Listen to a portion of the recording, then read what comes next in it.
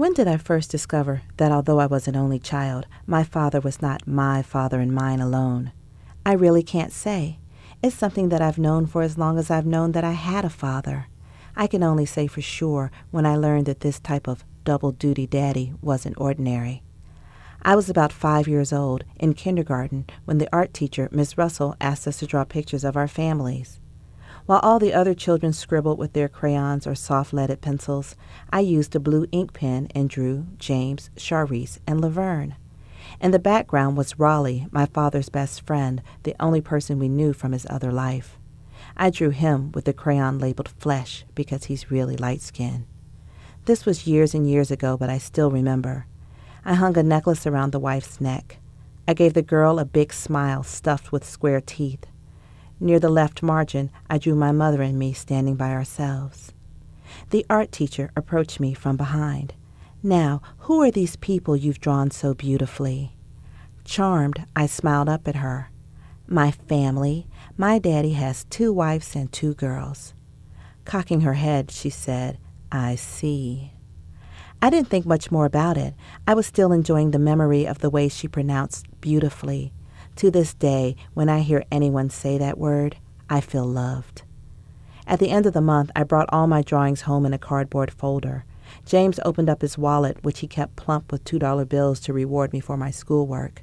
I saved the portrait, my masterpiece, for last, being as it was so beautifully drawn and everything.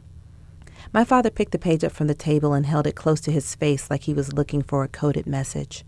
Mother stood behind me, crossed her arms over my chest, and bent to place a kiss at the top of my head.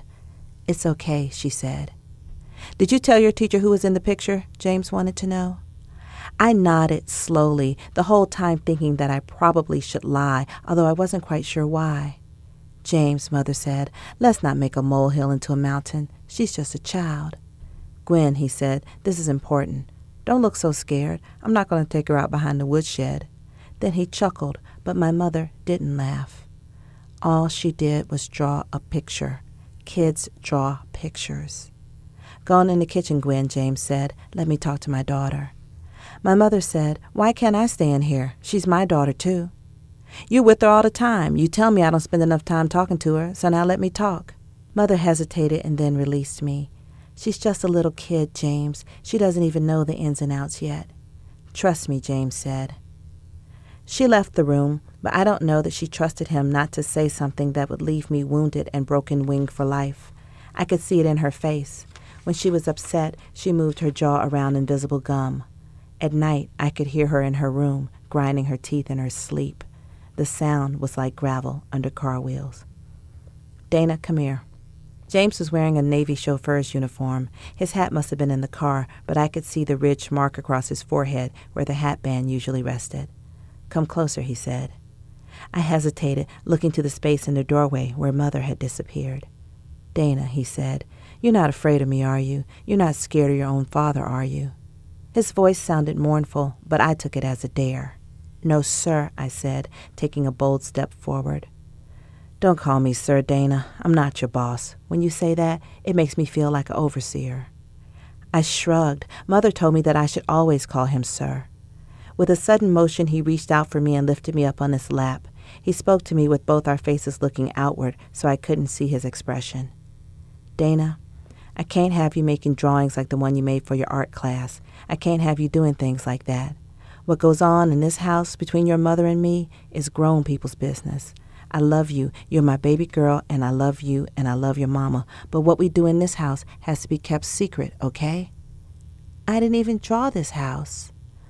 James sighed and bounced me on his lap a little bit.